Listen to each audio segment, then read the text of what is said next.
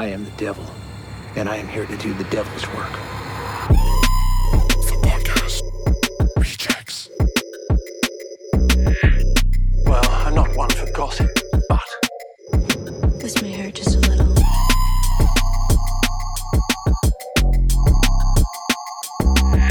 Whatever you do, don't fall asleep. So, I had like the most embarrassing job interview of my entire life this past week. Just for some context, we are graduating this weekend. My goodness. This is published. So, looking for jobs, just trying to figure some stuff out. Applied to Barnes & Noble because, at least it's something. Yeah. Love books. Yeah. The woman who works there called me and asked me what kind of books I like to read. I thought we were just having a little conversation because she didn't ask me anything about, like, my hours or whatnot. Yeah. Asked me what kind of books I like to read. I told her. I was like, yeah, that's like a fun opener to an interview question. Right. I was Break like, the we're ice. just, like, chatting. Like, Yeah. it's just, like, a friendly thing. And I was like, I like to read, like, fantasy and, like, I've read, like, some nonfiction, whatever. Mm-hmm. And then she ended the interview. Stop. That's so... Just enough. She was like, we are interviewing other people, too. I say that like that was her voice, but her voice was actually, like, the cuntiest voice you can imagine. Wait, what kind of cunt? Like I don't know. Giving slay? No. No, it's giving, like dead inside. Oh, okay. Like, I could just feel the, middle management. Yeah, right. The contempt. Right. Through the phone. Mm-hmm. And I was like, oh, what? That just happened? I was like, what? Yeah, that's such an icebreaker question. Like, who just is like, enough? Like, that's the only question. That's all you've got. I didn't realize that people who worked for Barnes & Noble were so bitchy about their taste in books. Yeah. That's so wild. Because I also applied to some local bookstores, like, I don't know, a few months ago.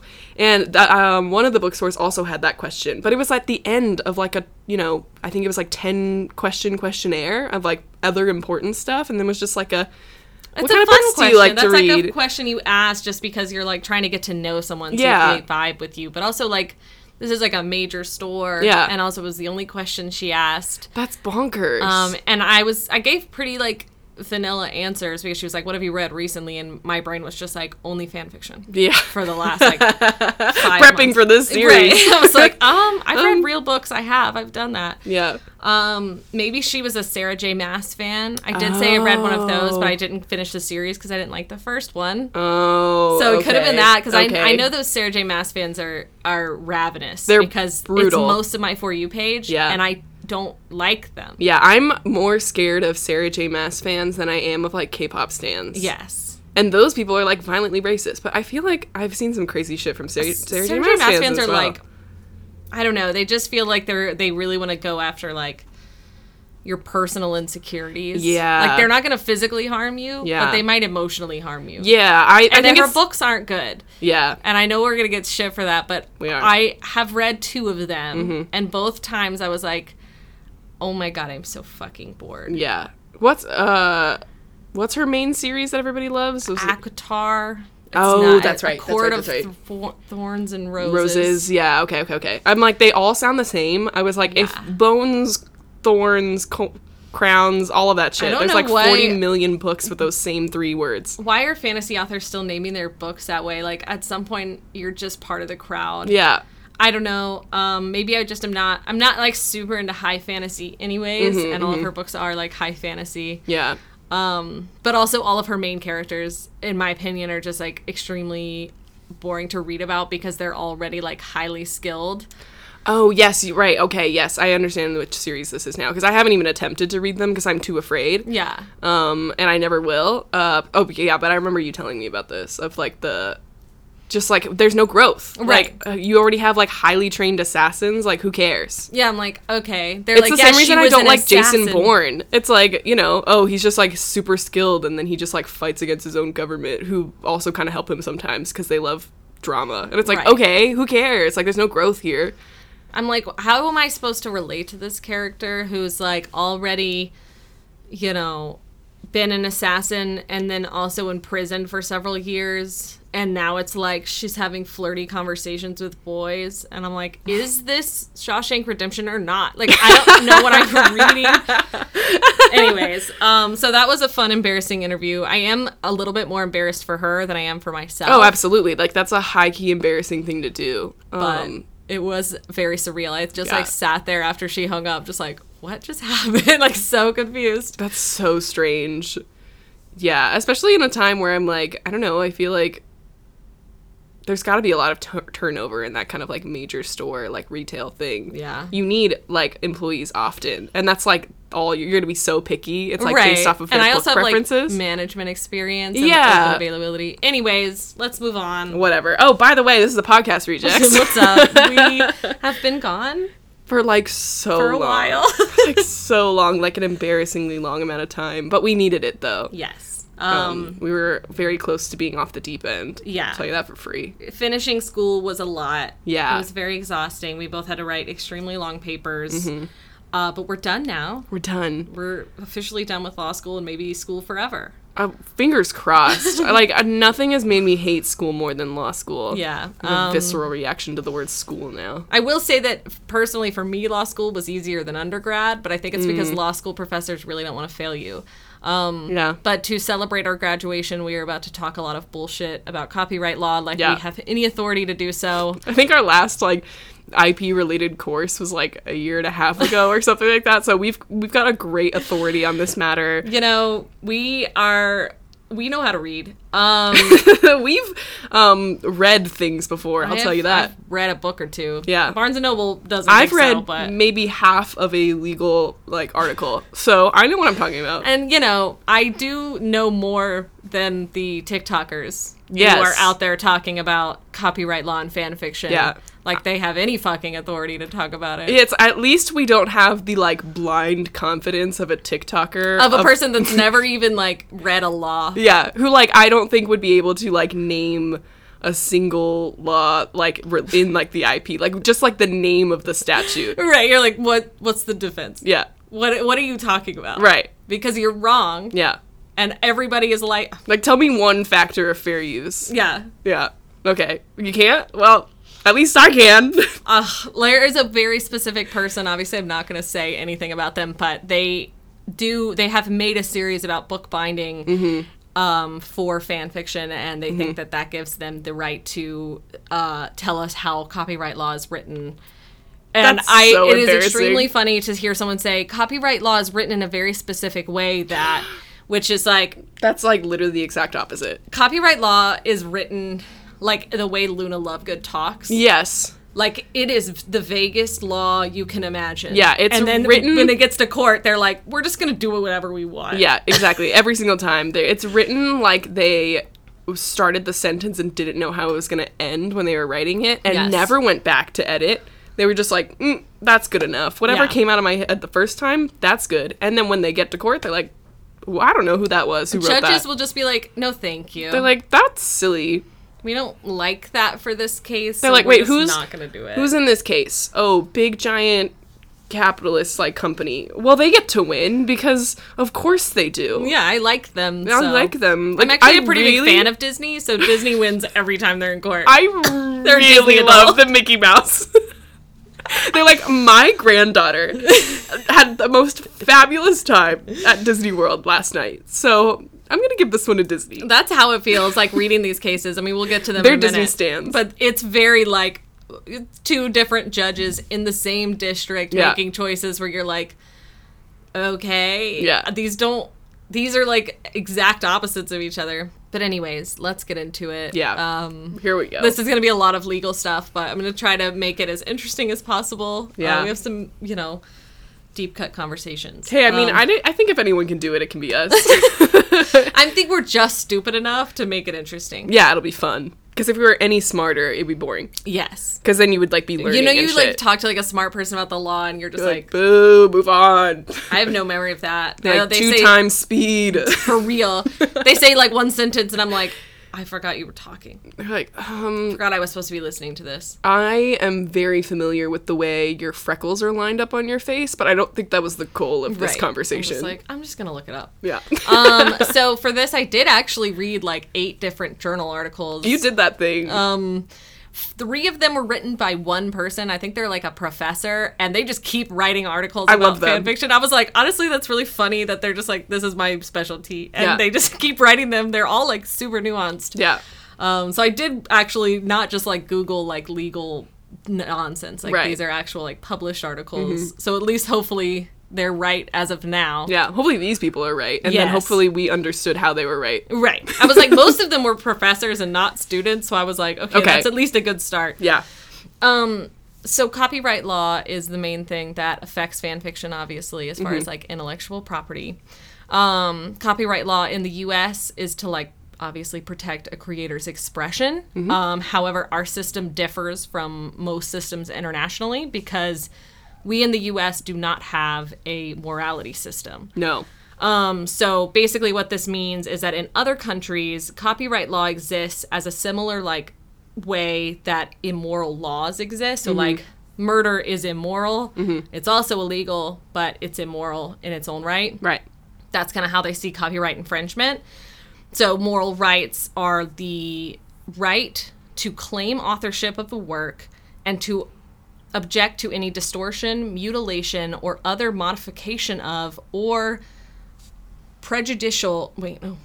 or other derogatory action in relation to the said work, which would be prejudicial to his honor or reputation. So that's his. Yeah, I know, for real. They're always like, using is them. it capital H? Yeah, for real. I'm like, just use they, them. Like, honestly. Stop being weird. Wait, quick tangent. I just want to like just talk about this point because I hate it and it always makes me mad. But the people who, instead of doing like he/she or doing they, because like I don't even care about he/she anymore in like academic writing because like whatever, it's the people who just replace he with she, like they're like girl bossing. They're like, oh, like the women's in charge now. I'm like, just shut the fuck up. Like, I swear to God. The only time I like that is when I'm reading like a exam question that involves her murdering someone. Okay, like, yeah. That's funny. That's fair. That she's a woman. Yeah. But yes, okay, so that was a very, like, muddled way of saying basically, like, their right as a copyright holder extends to the fact that they don't want people, like, messing with their characters, messing with their story, whatever. Like, you know, it is an extension of copyright law, like, to another level. The U.S. doesn't really look at copyright law in the same way. All the IP laws, so intellectual property law, which is basically copyright, trademark, patents, trade secrets, that sort of thing, exists in the U.S. under like a utilitarian viewpoint. Yeah. So it's basically all for, you know, the greater good, for the common good. So we don't really have moral laws because it doesn't really line up with our belief that copyright laws exist as a public benefit. Right. So the reason that we have copyright laws is because they wanted to create incentive for creators to make their content so that they could make money off of it. Right. Because if they couldn't make money and they couldn't, you know, make a living doing this, then less people are going to make stuff, and that's bad for everybody. Right. Which I honestly think is the better opinion, but maybe I'm just brainwashed. But I honestly, I'm like, I think that's a better, you know, we're more about like maximizing creativity and creation in general, so trying to just put out as much content as possible, which that is like our major export in the United States. So it all lines up together. So this is important as far as like fan fiction when we're talking about it. We're not going to talk about fan fiction internationally because there's too much. It's way too much. That could be its own podcast. Not even like series, like a whole podcast. It literally could be. This is just in the United States, and because of that, it is going to be different than like how fan fiction might be, you know, treated in a foreign country. But it changes the way that we look at fan fiction as far as copyright infringement, because as if it were moral rights protecting your work, somebody writing fan fiction of it is immoral. Whereas like here, we're not really going to evaluate whether or not what they're doing is bad, or even if they're writing something that's bad. There's a lot more to it than that. So for copyright holders in the United States, they hold exclusive rights, which is basically what they're called, and it all falls under the umbrella of copyright law. The holder of copyright is typically the author, but it can also be a company or like a trust. It really just depends on the content. Because if you're looking at like Disney and those sorts of like mega corporations, people make content for them, but they hold the rights. It's not the person who created it. Right. So for the purposes of fan fiction, we're going to narrow down our conversation to 3 different exclusive rights. So that is reproduction rights, derivative work rights, and public distribution rights. Public distribution is the easiest to cover because fan fiction that isn't distributed is just like written in your diary or something. Like if anyone can read it, it has been distributed. It's pretty like easy threshold to meet. Right. Reproduction rights are typically the main purpose of copyright because obviously it's like the right to copy. Yeah. It's in the name. It's in there. The word copy do be in it. Yeah, it's for sure. They know that for sure. So it's obviously the right to keep other people from copying your work. It doesn't just cover this, though. Like, it does extend a little bit farther. It also covers improper appropriation. So where a sufficient amount of protectable elements of the work are copied and therefore render the two substantially similar. That's also copying. It's more than just like a direct like copy and paste. Right. Fan fiction usually falls into this definition. Like, it usually is infringing on this specific right because like as a fan fiction author, you have to use stuff from the relevant work in order to write fan fiction. Otherwise, it is just an original work. Right. Yeah, like if you have based nothing on this fandom's canon, like this work's canon, then it's like, yeah, you've written a completely different story. Right, you've just written something original that it doesn't apply. So usually this is important to fan fiction specifically. And then derivative works, we're going to have a full conversation about this, but basically a derivative work is a work that is based upon one or more pre-existing works. So it could be like a translation, a musical arrangement, dramatization, fictionalization, motion picture. So turning something into a movie is a derivative work of that. So it's anything that's based on the work but transformed to be its own kind of thing. Right. Typically in another medium, but it can also be in the same medium and just different. Right, like a spin-off series, what have you, things like that. Right. Yeah.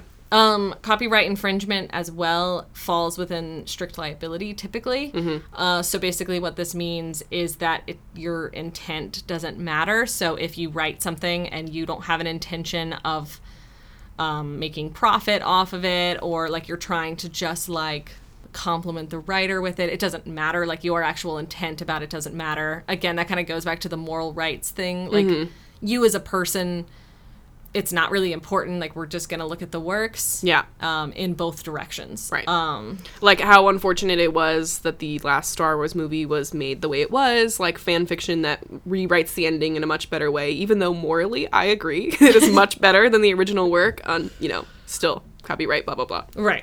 And it's like, if they didn't have the strict liability applies to most things, so it's like if they didn't have the intention of distributing it and it's still distributed, they still infringed on their copyright, right? Regardless of their intent. So like that's kind of important for it. So derivative works is like the main place where people talk about fan fiction, even though it does fall under the reproduction works, but it's very much like all things in copyright, a gray area. Yes. So part of this is because a derivative work comes from another copyrighted work and they're taking elements from it into their work. It's difficult for courts to figure out what parts of the story can be removed from it and then copyrightable, be copyrightable. So that, like, one of the easiest ways to describe this is with character use. So it's like characters per se are copyrightable typically. However, again, like, it's a gray area. So if you have a character named John who has, blonde hair and blue eyes, and it's like he's just some guy, right? It's way less likely that he is going to be, copyrightable versus like Voldemort, who is extremely recognizable as a very original name. They're also way easier to be copyrightable in a visual formats like movies and TV shows than they would in books. So the use of characters to create your own work would make that a derivative work typically, if the characters that you're using are copyrightable. this typically meets the threshold of a derivative work and therefore like infringes on their copyright. But the other reason that this is a big issue in fan fiction is that a lot of scholars in the IP field don't agree with the way courts have written the laws about derivative works specifically. Right. So a lot of them believe that basically it's gotten out of hand. It's extended way farther than it ever was intended to. Yeah. And essentially gives creators or owners of copyright a monopoly on the product. Mm-hmm. So it's giving them too much power, and then it works against the utilitarian ideas of IP law in general. Right. It hurts everybody if we give them a monopoly to these characters or whatever their copyrightable material is. Yeah, because especially like, when you get into like big, series of things, like for example Harry Potter, which is ginormous, it's its own world, like there's so much that goes on. It's like, it can become a very slippery slope when you have that much detail to work with, if it can permeate into any form of like creativity and art, and then it's like nobody can write about magic anymore, like you don't want to get to that point. Right. It was like Disney trying to like put trademark and like copyright protection on like Day of the Dead. Yeah, that was crazy. That was out of pocket. I don't know who went forward with that, but it's those sorts of things where it's like these general ideas and then suddenly nobody can write within them. Mm-hmm. There are certain things, especially like in stories, that are not copyrightable, like genres are not copyrightable despite the Omegaverse stuff that we were going to talk about later. They really tried it. But, it definitely makes it a little bit more difficult for people to make any kind of content when the law is very lopsided as far as going for these original creators. And then when you also have people that are or companies that are copyright holders with a ton of money, really powerful lawyers. Yeah, like very like aggressively litigious. Yes. Like, yeah, it can get messy really quick. It's bad for everybody when that happens. So it's definitely like a sore spot, I think, within the discussion of fan fiction, because it's like, yes, it's typically a derivative work if you're making fan fiction, but it's like, should that really be important to this conversation, or is it extending too far? But, right. It's like derivative works on their own is so touchy, and then it comes in with especially like this very looked down upon field of fan fiction because it's women dominated, because it's young women dominated, and is seen as like lesser kinds of art, adds to the sore spot, like, definitely adding hydrogen peroxide. I didn't include this because I felt like it was a little bit above my comprehension level, but I think it was the person who has written several articles about fan fiction and like the law, but part of their article, they talked about the way that fan fiction is viewed and the way that has affected these cases specifically. Yeah. Which it was super detailed, but I was like reading it and I was like, honestly, I can't even, like, I don't even understand this. But that's definitely a conversation within like, the people who are actual lawyers trying to protect people's rights within fan fiction. Right. Okay. So that's typically step one, is like, does it violate somebody's copyright? Right. Is it copyright infringement? Typically, yes. Most of it is. Yeah. Real person fan fiction is not. We will talk about, I have a section on that later. Because it's a whole other bag of worms. Well, it's just like, it's its own thing. Yeah. Because famous people can get really upset, and it's, whatever. Yeah. But that doesn't apply. But if you're making it off of a copyrighted work, it's, infringement. Yes. Yeah. So now we can move on to like defenses to copyright, which there's really only one that's super important, which is the fair use defense, which basically means if you go to court for copyright infringement, even though it's strict liability, your intent doesn't matter, we're not going to cover that. Like the court's not going to address your intent. Fair use can be brought up as a defense to that charge. Right. That suit. So fair use protects certain works that are like copying copyrighted materials, but for a limited or transformative purpose. So typically, like, the most easily identifiable versions of this would be like parodies. A parody is its own original content. It's based on something else, but it's like fully transformative because it's made for the purpose of poking fun at the original thing. Right. It can be done without the permission of the copyright holder, again, I think this would interfere with like moral rights if we had them, because fair use would not really come into play as much if there was a moral protection of it. Right. But with this, it doesn't really matter whether or not the original creator approves of it, because if it falls under fair use, then it is fine. Yeah. Like, it's not considered copyright infringement from that point on. Right. So fair use as a defense came up first in a case, and then it was later codified in 1976. It's split into 4 factors. Mm-hmm. So that is the purpose and character of the use, the nature of the copyrighted material, the amount and substantiality of the portion used, mm-hmm. and the effect that the use has upon a potential market. I'm going to unpack them, don't worry. Yeah. I know it's nonsense.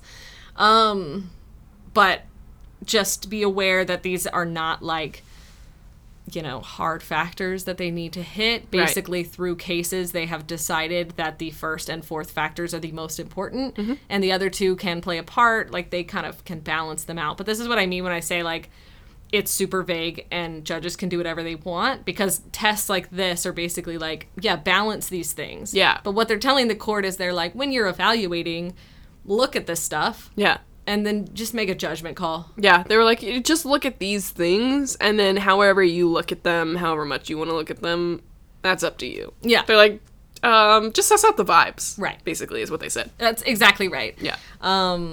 So I'm going to unpack these. Okay, so the first one is the purpose and character of the use, including whether such use is of a commercial nature or is for nonprofit educational purposes. Mm-hmm. So this originally, and this is why I think that person on TikTok, the person that made me so mad, mm-hmm. Said the thing about copyright laws written in a very specific way that fan fiction is okay as long as you're not making money off of it. And I think it was this that they read and did not understand. Right. And didn't realize that it's not specific. It's copyright law, and also like case law has existed since the 70s. Mm-hmm. So like since it was passed, like there's other things at play here. Yeah. Because basically what courts have decided originally they would look at the commercial element to it. Is it for profit or not?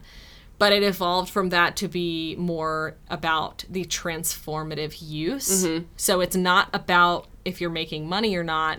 It's about whether or not the piece of content you have made is transformative enough mm-hmm. to not be copyright infringement. Right. So as far as like fan fiction, most fan fiction is highly transformative. Mm-hmm. It's pretty easy to make this you're looking at fan fiction in general. It's pretty easy to say that it's highly transformative because typically it takes characters or settings and shifts them into their own original stories. Mm-hmm. They can exist within like canon, mm-hmm. which we'll get to in a second, as far as like if it's a fan fiction that's just out of pocket, like it's an AU or some nonsense, or if it's like it's Harry Potter but written from Ron's point of view, so everything is canon. Mm-hmm. It's just an addition to it. Right. So that's kind of how they would weigh that as far as like transformative. Mm-hmm. And say what you will about super sexual fanfics, but those babies are not canon. Yeah, they're like, transformative as fuck. Barely on canon. They are so transformative. For real, I'm like, all you gotta do is add smut in there. You're and safe. Suddenly the creators are running. Shaking in their boots. Shitting and crying and throwing up. So take that, Anne Rice. Yeah, for real. Get out of here, Anne. R.I.P. So the second factor is the nature of the work. This is not super important to fan fiction because fan fiction comes from like a copyrighted original work. Right. This factor is more important when we're looking at things that are copyrighted that are utilitarian in nature. So like there was a copyright case that had to do with like I know there's the phone accounting book books. Yeah, there's phone books. But I was trying to think of something that was more relevant to today. Yeah. Yeah, that one's hella old. So that could be like if you were just like listing facts in a book. Yeah. Or the accounting books is fine because there's like QuickBooks now, or like, when you do your taxes or and you want to keep track of your expenses, like if you're running a business, you kind of keep them together in kind of a standard form. Like you keep like expenses, income, all of that with like different factors. Maybe you alphabetize your items, or you do it by date of when you bought it, things like that. Like those kinds of like categories, like the way those form templates are, they can have some variation to them in like color or organization, but they're pretty much like all the same. So that kind of stuff is really hard to copyright, because it's more about the usefulness and the functionality aspect. Like if it's the design elements are not really that transformative or, give any room for like creativity, it's like because the items are so functional, it can't be copyrightable. Right, exactly. So it's basically just, if it's more functional or factual in nature, it has less protection. Right. So again, not really relevant to fan fiction. Yeah. The third factor is the amount of the like work, and it's not just like a quantity amount, it also has a qualitative aspect to it. So it's, how much of this content have they taken to make it their own. So basically, again, like this is the second and third factor is not important in courts. Like they kind of weigh the first and fourth more, because basically with the third factor, what the court is looking for is whether or not they used more of the original content than they needed to satisfy their purpose in their own original content.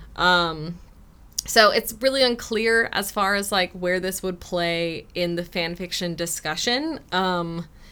What parts are like the whole work, and how would this be measured? The case law in fan fiction is slim. It is. But this is not as an important of a point, so it's like not as big of a deal that it's super, super gray area. Yeah.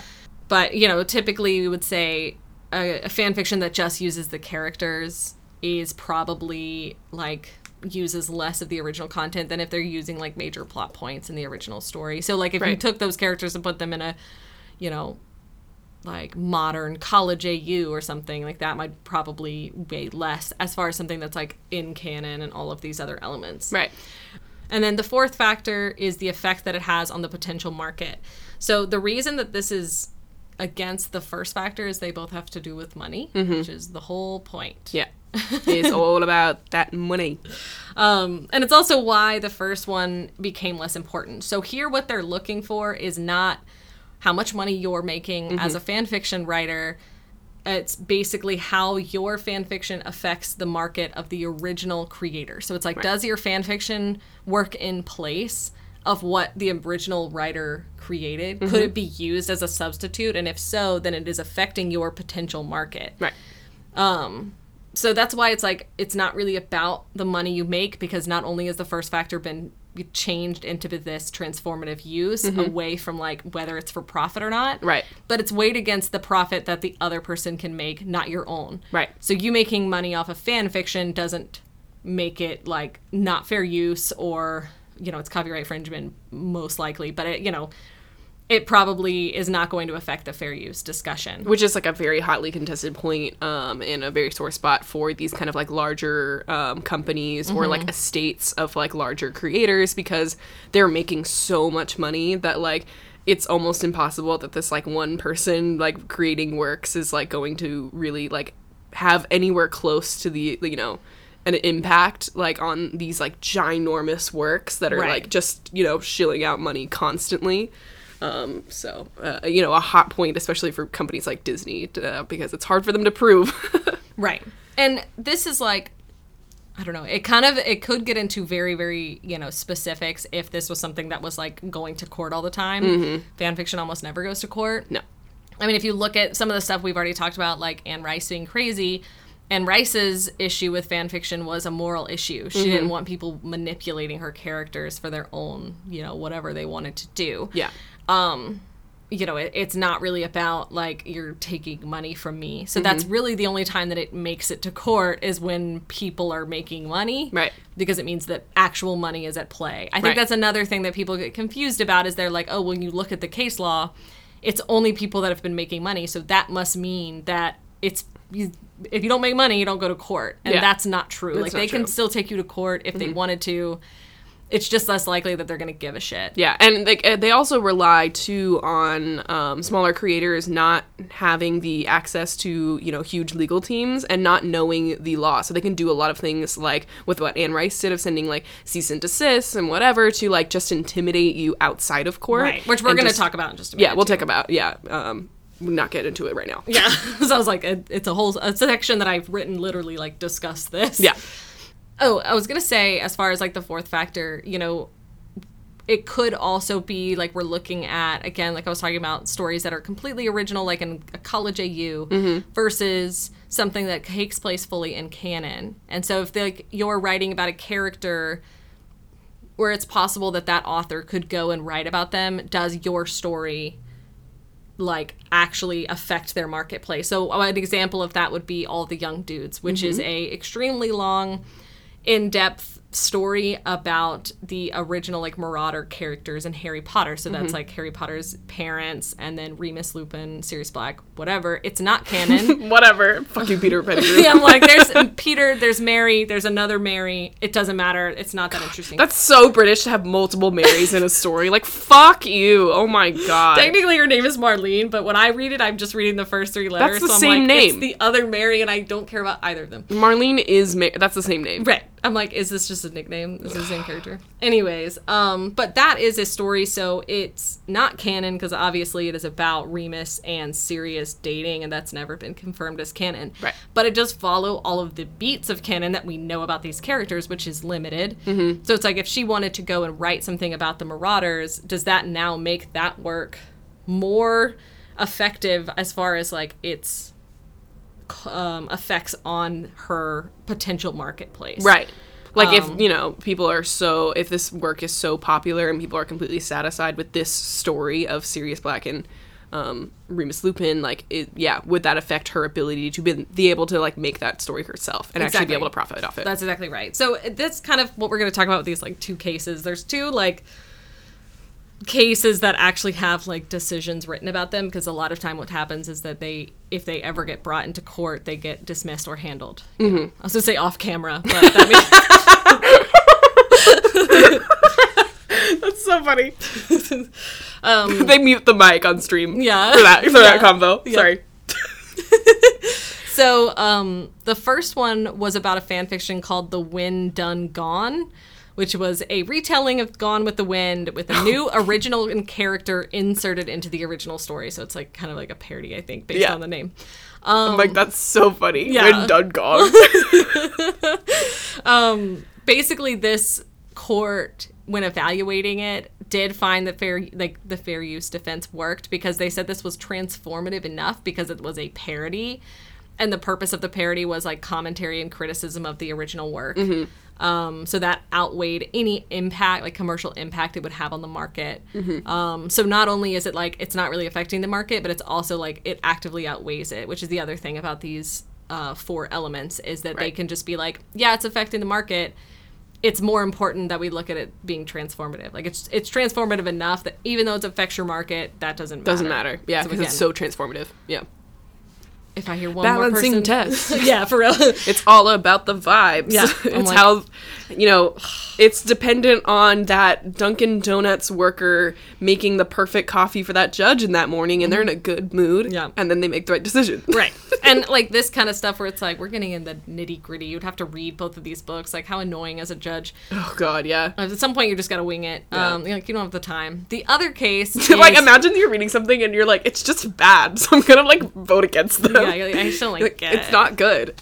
So the other one is a fanfic titled 60 Years Later, Coming Through the Rye, which is obviously a Catcher in the Rye fanfiction, which I can't imagine a more boring thing to write fanfic about, but that's just me personally. So, like, uninspired, and, Yes. like, how dare you? Like, it's, like, offensive to me. I'm like, ugh. How boring that is. But basically this fanfiction was about the protagonist, but as a 76-year-old man. So wow. it just was like, literally 6 years later, let's check up and on him. The courts basically ruled against the fair use defense here because they said that altering the age and altering the setting was not enough to be transformative of the work. Again, this is like, it's just, it's just vibes. Because the other thing that they decided is also that the structure between the books was too similar and outweighed the small transformative elements, which it's like, I don't know what that means without having looked at the books. I read the case decision. Right. But it definitely feels like they just didn't like it, because it's the kind of thing where it's like, okay, changing the age and altering the setting, they're saying that's not transformative enough. But that would cover the bulk of fan fiction. Like, there's got to be a ton of fan fiction that's literally just, they're older now. Like, let's hear about these characters, but 10 years later. Yeah. It seems like a weird, like, line in the sand to draw when it's, like, the idea of the, like, thinking of, like, trying to evaluate what the author could possibly write. And I'm like, sure, I guess, like, it is feasible that a sequel would be, like, a time skip. Like, that would be, like, a normal thing as a basis for a sequel. But that doesn't necessarily mean that, like, they're going to write a sequel on their own that happens to be a 60-year time skip or whatever, and then the story ends up exactly or even remotely the same. Like, that, it's, like, weird. It's, like, backwards in my mind of, like, that's all they did. Like, that was the only thing they changed, so they have, like, this whole world of stuff to work with. Like, how does that person, like, the original creator, then have a right to the fact that the character is 6 years older? So any story that they happen to be at 6 years older, they now get claim over? Like, that's, it seems weirdly backwards to me. It just seems like, again, like, it's just way overextended. Yeah. But, I mean, we look at both of these cases, and it's sort of just, like, it really feels like vibes. Like, it very much feels like it is such a gray area that they really could just read them and not like them, or just whatever. Do you think what they meant by, like, the, what did they say the second point was? The book were too similar in structure. Yeah, like, did they mean, like, the person who wrote it second, like, tried to write the book as if it was, like, in the voice of the original author? Like, what do they mean by structure? That's like, the thing, is, like, I don't know. It's, like, story arc, because, like, judges can just, like, make precedent and then not clarify. Yeah, I'm like, okay, like, if you're gonna be making this kind of decision, like, can you let us know what the fuck you're saying? Right. Like, you don't just, like, throw it out, like, in 2 words and be like, you get it. I'm yeah. like, I don't. I promise you. Yeah. I don't know. Like, listen, I'm dumb as shit, but I don't know. What they mean is, like, what I would guess is that they are using that as an argument as far as the fourth factor, by saying that, like, somebody could pick up this book and think, if they didn't know who wrote Catcher in the Rye, like, they didn't know the author's name, that they could believe that it was written by the author. Right, this is, like, a genuine sequel or something. Yes. Okay. That's what I think they mean, but again, it was, like, it was very vague. Like, how is this your whole job and you're not, like, your whole job is to write these out in words? Like, write the words, bitch. No, oh, my God. They don't care. So those are, like, the really main cases. There are other cases in fanfic, but these are the ones that actually have, like, decisions that have any kind of bearing on how we would look at fanfiction, like the actual details, and not just as, like, a hard rule. Very much getting to the same petty point of, if you were saying copyright is written in a specific way, then you are wrong. In all parts of copyright, but especially here. I'm like, if the specific is not followed up by leave vague, you're wrong. Yes. It's written in a very specifically vague way. Right. That's the only thing that you can say about copyright as a blanket rule and be right about it. Right. So it kind of, like, well, I just want to talk about published fan fiction really quick, and not the, like, 50 Shades of Grey kind. Yeah. Because that's a different conversation. But that TikTok that I'm talking about came from a video where somebody had ordered a bunch of, like, book-bound versions of their favorite fan fiction, and they were, like, selling those. Book binding is a service that you can, like, pay people to do, kind of like an Etsy kind of thing, and they'll charge you only for the materials and, like, their time. And so they're like, we're not actually selling fan fiction, but I do think it's important to note that it's, like, it's not actually bad to just sell fan fiction or make money off of it. No. Because fair use can still matter, especially in these, like, highly transformative, like, you know, you talk, like, Manacled, which we'll get into when we get into, like, the Harry Potter world, is a super popular Draco Hermione fic that is, like, Voldemort wins, and it is insane, and it has all these other elements. It is very different from the books. I would say that you could sell that pretty easily, instead of just trying to, like, do as a workaround where you're just selling as, like, a book binding. So yeah, that was, like, the video where she was reacting to somebody doing that, and she's like, please don't do this because this makes it illegal. And it's like, it doesn't. Like, this is not the point. It's just you're more likely to get taken to court if you're making, like, hella money off of it. Right. But it doesn't actually make it right that they're doing so. Which will lead us into the conversation about, you know, how it affects small creators. But to get there, let's talk about where the websites come in. Yes. Which we've talked about this a little bit, so it brings us to the DMCA, which basically introduces an immunity to internet service providers. So they're not liable for infringing materials in the internet service provider systems or networks as long as they don't know about it, meaning like actual knowledge. So like they can see it and somebody told them. So they have immunity to like any sort of copyright infringement unless somebody follows like a notice and takedown procedure to actually get it taken down. So notice and takedown procedure within this is where copyright holders can send stuff to websites where it includes like an authorization that they are the right holders for that, you know, copyrighted work. And then they identify what is being, you know, what work is copywriting theirs, and then must provide reasonably sufficient contact information for the rights holder, a statement of good faith belief that the work were not authorized, and a statement that the person is authorized to act on behalf of the owner or rights owner. So it's not just like a, hey, don't do that email. Like, there is actual elements they need to meet. Otherwise, these websites can just do nothing. So this was really important. We talked about fanfic versus AO3, right, where fanfic doesn't do this. Fanfic they pulled a bunch of shit from Anne Rice the moment she, like, made a fuss. And Fanfic.net, in case someone's, I don't know, for some bonkers reason listening to these out of order. Right. But yeah. Fanfiction.net, they did that. And then AO3 has, like, an actual page where they talk about DMCA, like, takedown notices. They have an actual legal team because their company is a lot bigger than just their individual website. I think a good example when talking about this is YouTube, because this is where it comes into play a lot more. So YouTube does a very specific thing where somebody can just take down somebody else's work or make it so any money they make off that work, like AdSense, so money that they're making from an ad before the video gets sent to them rather than the person who uploaded it.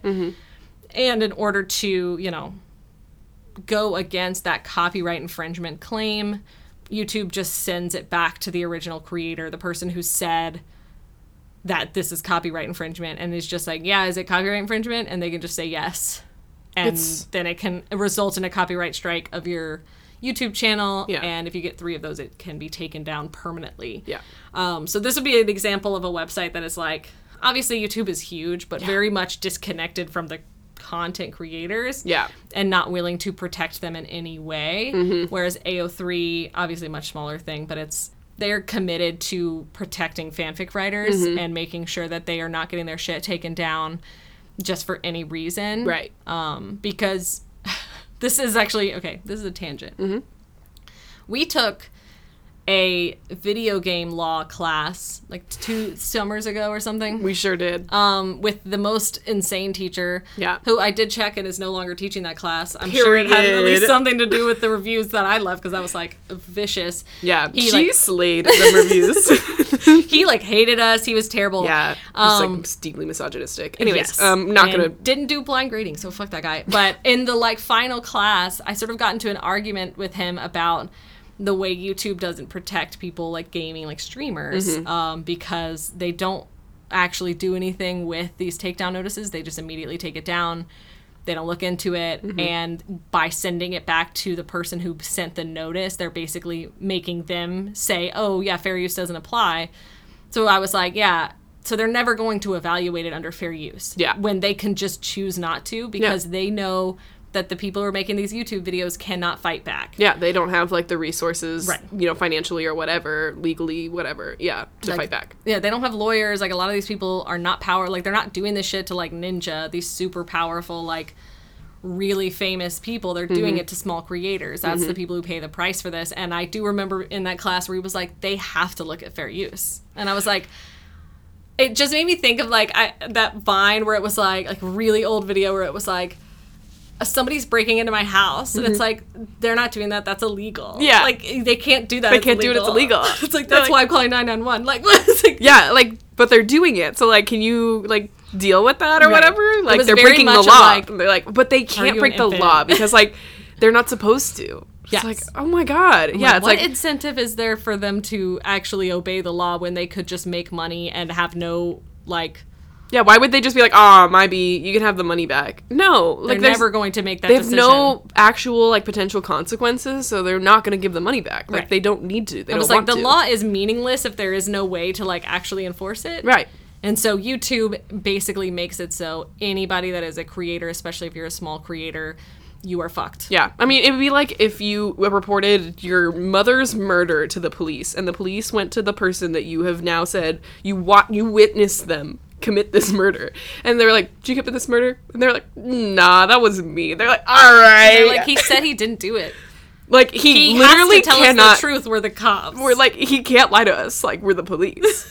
And it's like, he's literally lying to your face right now. And it's like, but he can't. Like, that's against the law. I don't know if you remember that class, but it is burned into my brain of me saying that and then him being like, they have to look at fair use. And I'm like, God. they're not going to. And he's like, they have to look at it. And I'm like, it's not like they're having to provide their reasoning for why fair use. They can just say, fuck no, give us the money. Yeah. Like, what? No, because I remember that because you brought up the point and then he was just like, yeah, it's like so simple. And then I tried to bring up like, you know, a slightly different, I don't remember exactly what I said, but trying to like word it in a different way to like get him to like grasp what we were saying. And I think he started to like understand after that, but then was like still fighting it back. And then another woman in the class also tried to support our argument, being like, no, I think I understand what they're saying, because he was kind of had this air of like, you guys don't know what you're talking about. Yes. And then she was like, no, but I think I understand their argument, and then reworded it another way, which I don't remember what she said either, and I wish I did because it was really smart the way she worded it. And then I think he realized he was backing himself into a corner, and like, but he like wouldn't stop. Like, he was just doubling down. It was like I think there was embarrassing. a certain point where he knew he was wrong. Like, I think he was being very dismissive to you because, again, he hated you the most. He hated me from the moment I was in that class. Like, minute one. Like, it was insane. Like, he hated you. And then I think he like didn't really like me, but like whatever, was like kind of indifferent. So then he was like more willing to listen to me, but still being like, you don't know what you're talking about. I mean, I think that third woman, I think like, he didn't respect anybody, but I think he like understood that like he was now in a and then he was bad very much position like, well, because we're just like moving on. Yeah, because it was like 3 people were like telling him like different ways of like needling his arguments, and realized he couldn't just like brush it off as like one Right. student isn't getting it, because like 3 different people are giving valid arguments Right, and against the him. people who aren't talking, it's not like they're agreeing with you. That class was crazy because it was only 7 of us. Yes. No white men in the None. class, but But the professor was, obviously. Yes, definitely. As white man as you can get. I've never been like, I was just so much contempt. Yeah. And there were like actual lawyers in that class. Yes. Like LLM students, people who, like, one of them had been working as a trademark lawyer for like 7+ years. Yeah. Oh my you know, God. and even to her, he was like, Not only a trademark lawyer, she was working at the trademark office. Right. Yeah. like in DC. I mean, I was just the kind of thing where it was like, he was very stupid. He was so stupid. Which again, he is no longer teaching that class. Period. Anyways, we could talk about this for days. Yes, but the point is that, you know, these protections are really important, but they're only important if they can actually be, you know, enforced. Yeah, exactly. So it's like AO3 being dedicated to this, writing legal articles about this, and having like a legal team for their entire, you know, because AO3 is part of a bigger, we talked about in their episode, but Right. a bigger corporation that's all about fandom and just protecting it in general. It's important that they set aside the ability to do this, and they don't just take down anything willy-nilly. Like, they really pursue whether or not it's fair use and all of this stuff. So basically that is the explanation of what, you know, how fan fiction interacts with the law, as far as like just standard fanfic. Making money is not really that important. Selling it as bound books is not really that important. Yeah. The websites do hold a lot of power there, but they may or may not support you. Fanfic.net will not. No. They will throw you under the bus so quick. Fanfic.net is not, you know, it's very much you look at websites as far as like, are they for the users or not? And that's very much what you're seeing with that. I mean, YouTube is definitely the like big bad as far as not caring about small creators. They couldn't give less of a fuck. No, they don't care. They would spit in your face if they could. Yes, definitely. So I want to talk about commercialized fan fiction. I know we talked about just bookbinding. So this is actually like 50 Shades of Grey. So this is fan fiction that was like, it was written by a fanfic author, and then they change characters, maybe some story elements, like the names, you know, plot points, whatever, and then they edited it and published it. Mm-hmm. And so it's sort of like, how does it actually like affect copyright infringement and, you know, this conversation? So the main thing when looking at this is like, how similar is it to the original copyrighted material? Because it's not actually transformative. So when you're looking at like, you know, E.L. James's work, you're not actually evaluating it under like fair use. So it doesn't matter how transformative it is or any of this other bullshit, because it's technically an original work once they publish it. But if it has things that are still super similar, even though they changed names, like if he was also a vampire and, you know, all of this stuff, and they basically just changed his name, then that wouldn't really be an original work. It would just fall under standard copyright infringement, and fair use would not play a part. Right. So it's, which, just in case if anyone lives under a rock, 50 Shades is based off of Twilight. Just to be clear. Right. Surely you know that. I'm like, if you don't, go back to episode 1. You need to start over. Right. Oh my god. You're failing this class. So I also want to talk about real person fan fiction really quick. This is a pretty easily knocked out portion. Yeah. So this would be something like after, but even the original stuff with their original names. There is no copyright infringement because there is no original copyrighted work. So it can't be copyright infringement. So typically when someone's evaluating this, it would be under like trademark law or privacy laws. So telling the story of a real person is generally protected anyways, and then adding in fake elements, as one would do in fan fiction, kind of just makes it more...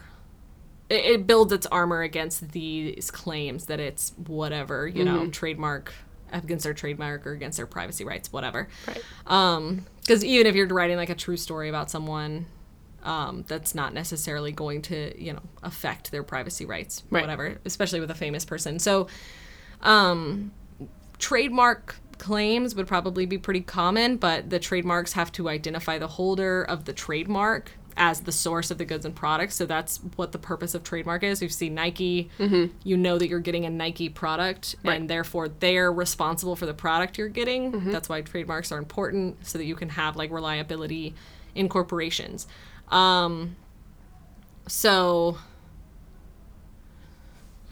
trademark as far as celebrities is already very narrow. There's been a lot of cases about that. They have very narrow protections under trademark law, but even the things that they do, this probably would not work. Because it's not like someone is writing a story about Harry Styles and then someone is looking at that and that is a recognizable product of Harry Styles. Like Harry Styles made that, especially if it's fan fiction and it has all of these transformative elements. It also probably would affect, you know, free speech, like First Amendment issues. It would just be very difficult for this to work in court at all. Not that anybody's like really bringing cases about that, but as far as privacy rights, these don't really violate any privacy concerns because they're highly fictional. So nothing private has been shared. They're just like about their public persona, but it's not their like individual life. It's not like they're invading their privacy by writing these, no matter how uncomfortable they are about reading someone wanting to have sex with them, which honestly just ignore it if you're that famous. I'm like, I feel like you've got other things to be worried about. And it's like even more so with privacy rights. Privacy rights are very difficult to apply to celebrities. Again, that's like a huge issue that we're not going to even touch because it doesn't matter to us. But it's like, it's very hard to have, you know, privacy rights get diminished if you know, the more famous that you are. So real person fan fiction doesn't need to worry about the law most of the time. Like, they can just have fun. Good for them. Let them go at it. The final thing that I wanted to talk about, and this is not, there is no legal precedent for this, but it's whether or not fan fiction itself has copyright protection. So some of these sites like fanfic.net and AO3, if you wrote fan fiction, you know, you can... and somebody like takes it and publishes it on a website you don't want it on, like cross-publishes it or something like that, you can contact them and they'll typically take it down. That's usually in their website, like rules. But it doesn't have anything to do with the law. So, I feel like it's interesting to try and evaluate it when it's like, okay, we're looking at all of these elements. It's not copyright infringement. So if it met all of these elements and it was fair use, does it then have copyright protection, and how far does that extend? Because most of copyright and like fan fiction communities, even the ones where you get it taken down off a website, they kind of operate as like a shame blacklisting thing. So stealing from other fanfic authors and stealing, story elements, what have you. Yeah. It's mostly just looked down on as a community, because obviously this would never be taken to court. Like, it would never get that far. But I do think it's interesting to think about like whether or not these are actually copyrightable. Yeah. As like products of their own. Or if they ever really need to be, if the shame works effectively, of just like, if if you were found out to be copying someone's work or, publishing it, as your own or whatever, and people found out about it, like, I feel like those kinds of communities especially are so, like, tight-knit in the sense of, like, that baseline, like, camaraderie of even just being a part of these fandoms, like, they'll immediately turn against you. Like, you're not really going to get any real attention from it unless you crave this negative attention. But I don't really see anybody really, especially for this kind of work. Writing a whole time, like, fanfic. Right. And, like, it's different than, like, a Twitter post or something that's, like, easily copyable. It's, like, 3 sentences, whatever. Like, it's not the same kind of level of, like, I don't think someone's going to dedicate their online life to doing something like that. Especially in a place that's, like, so, like, anonymous. Like, yeah, there's usernames and stuff like that, and like, if you get really famous and start doing other deals like Anna Todd has, then you like, attach your face to it. But it's very easy to just be kind of like, you're just some person. Just some person, You're exactly. Just a username. Yeah. Yeah, and I think about it too, going back to 50 Shades of Grey, I saw this TikTok. Obviously, we will talk about that. We will have like a whole month of episodes about Twilight. Yeah. But I did see a video where someone was talking about the original fanfic before it became 50 Shades of Grey, Master of the Universe, I think it was called, by Snow Queen, Nice Dragon. But people in that community didn't like her as an author, because the person on the TikTok at least was claiming it was because she didn't use like beta readers within the community, and she didn't beta read for anyone else, which to me seems odd. Yeah. But also that she stole elements from other stories. But what they meant by that was that she was stealing tropes commonly used in other Twilight fanfics. Oh. And so it's like copyright protection in that sense is interesting to me, because you cannot infringe on tropes. Like, tropes are not copyrightable in any way. So it's like, if you write fake dating, you don't have a claim on that. That is not copyrightable. That would be so bonkers. Right. It's like, that would be way, way overreaching.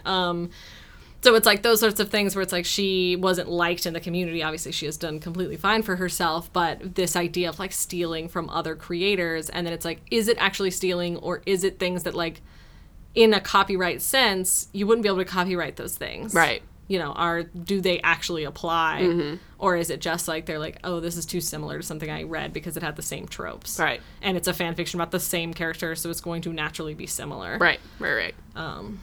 But anyways, I just find that kind of interesting. Yeah, it's super interesting. Yeah, like the shame is like a double-edged sword. Like, it can work too well in the sense of like, it's overcompensating and going for things that, wouldn't even be in the realm of copyright at all. That's so interesting. Right. And I think it's interesting to look at it as far as like smaller fan fictions in a community where mega fan fictions exist. So going back to All the Young Dudes, I mentioned that one because it is not only the most popular fanfic in the Harry Potter world, but on AO3 at all. Yeah. It is insanely popular.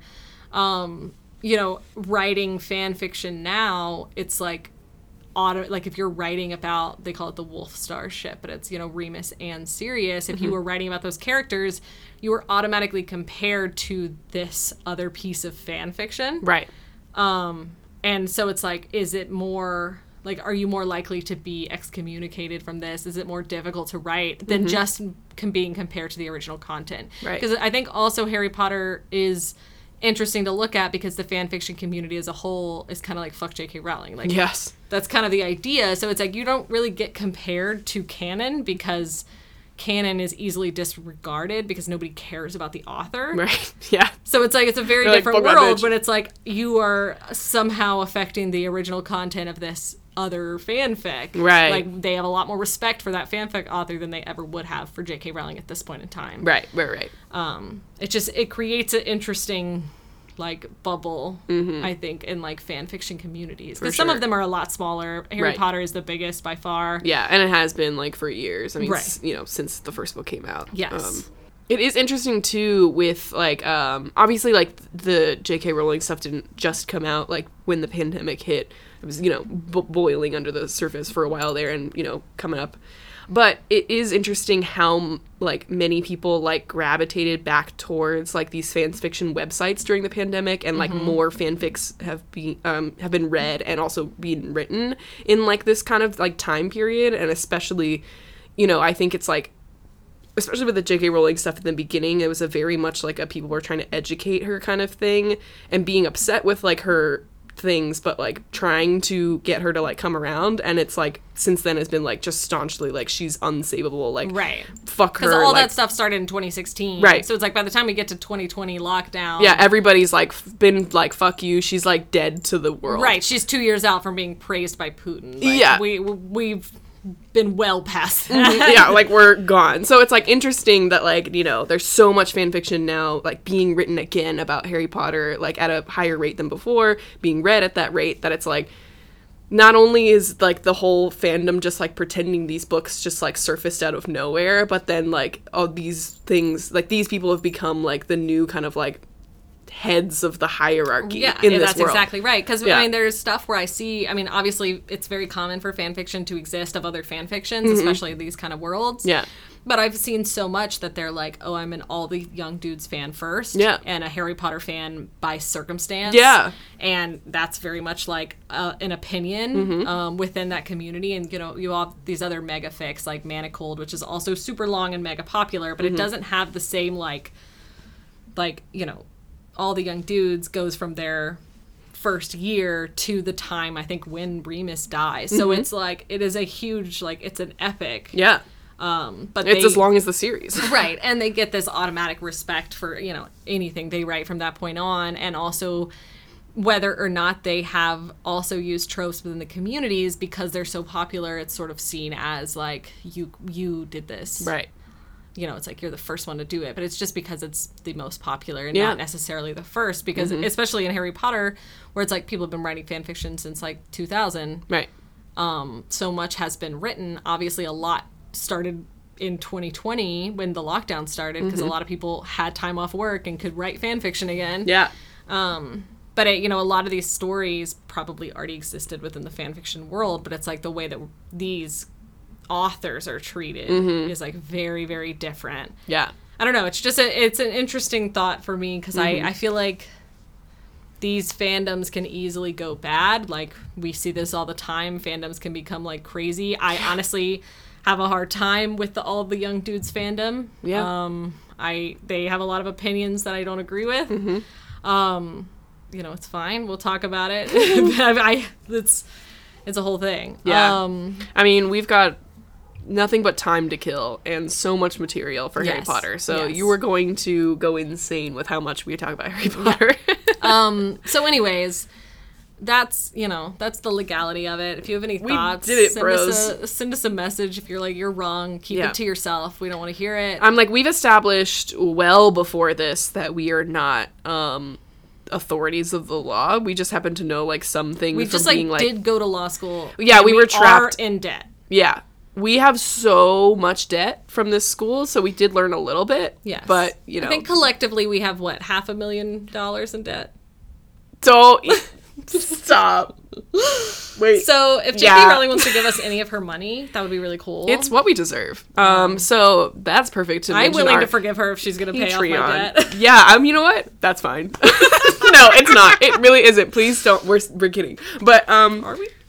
I don't know. So don't forget to subscribe to our Patreon. Yes. That'll help us out with our student loans that Yeah. are going to have to start paying back pretty soon. Right, for real. So we're going to get into some other elements of the fan fiction world in the next couple episodes. It's going to be very fun. And Yeah. then after that, we will finally get to Harry Potter. Yes, the monster that is Harry Potter. And then we'll just see from there. Yeah. We'll just have to We have so hang much out. content. This is honestly probably going to be the rest of the year. Yeah, maybe even well after, honestly. There's so much. Because it's already halfway through May. Yes. So, and that's on us for missing like 2 months. But yeah, well, you know. So we're doing our best. So yeah, thanks guys for hanging out. See you next episode. Bye. Bye. The Podcast Rejects is a Gamer Frauds Network production. Find us on Instagram at The Podcast Rejects. For early access to all Gamer Frauds Network content and a ton of exclusive perks, join our Patreon at patreon.com/gamerfrauds.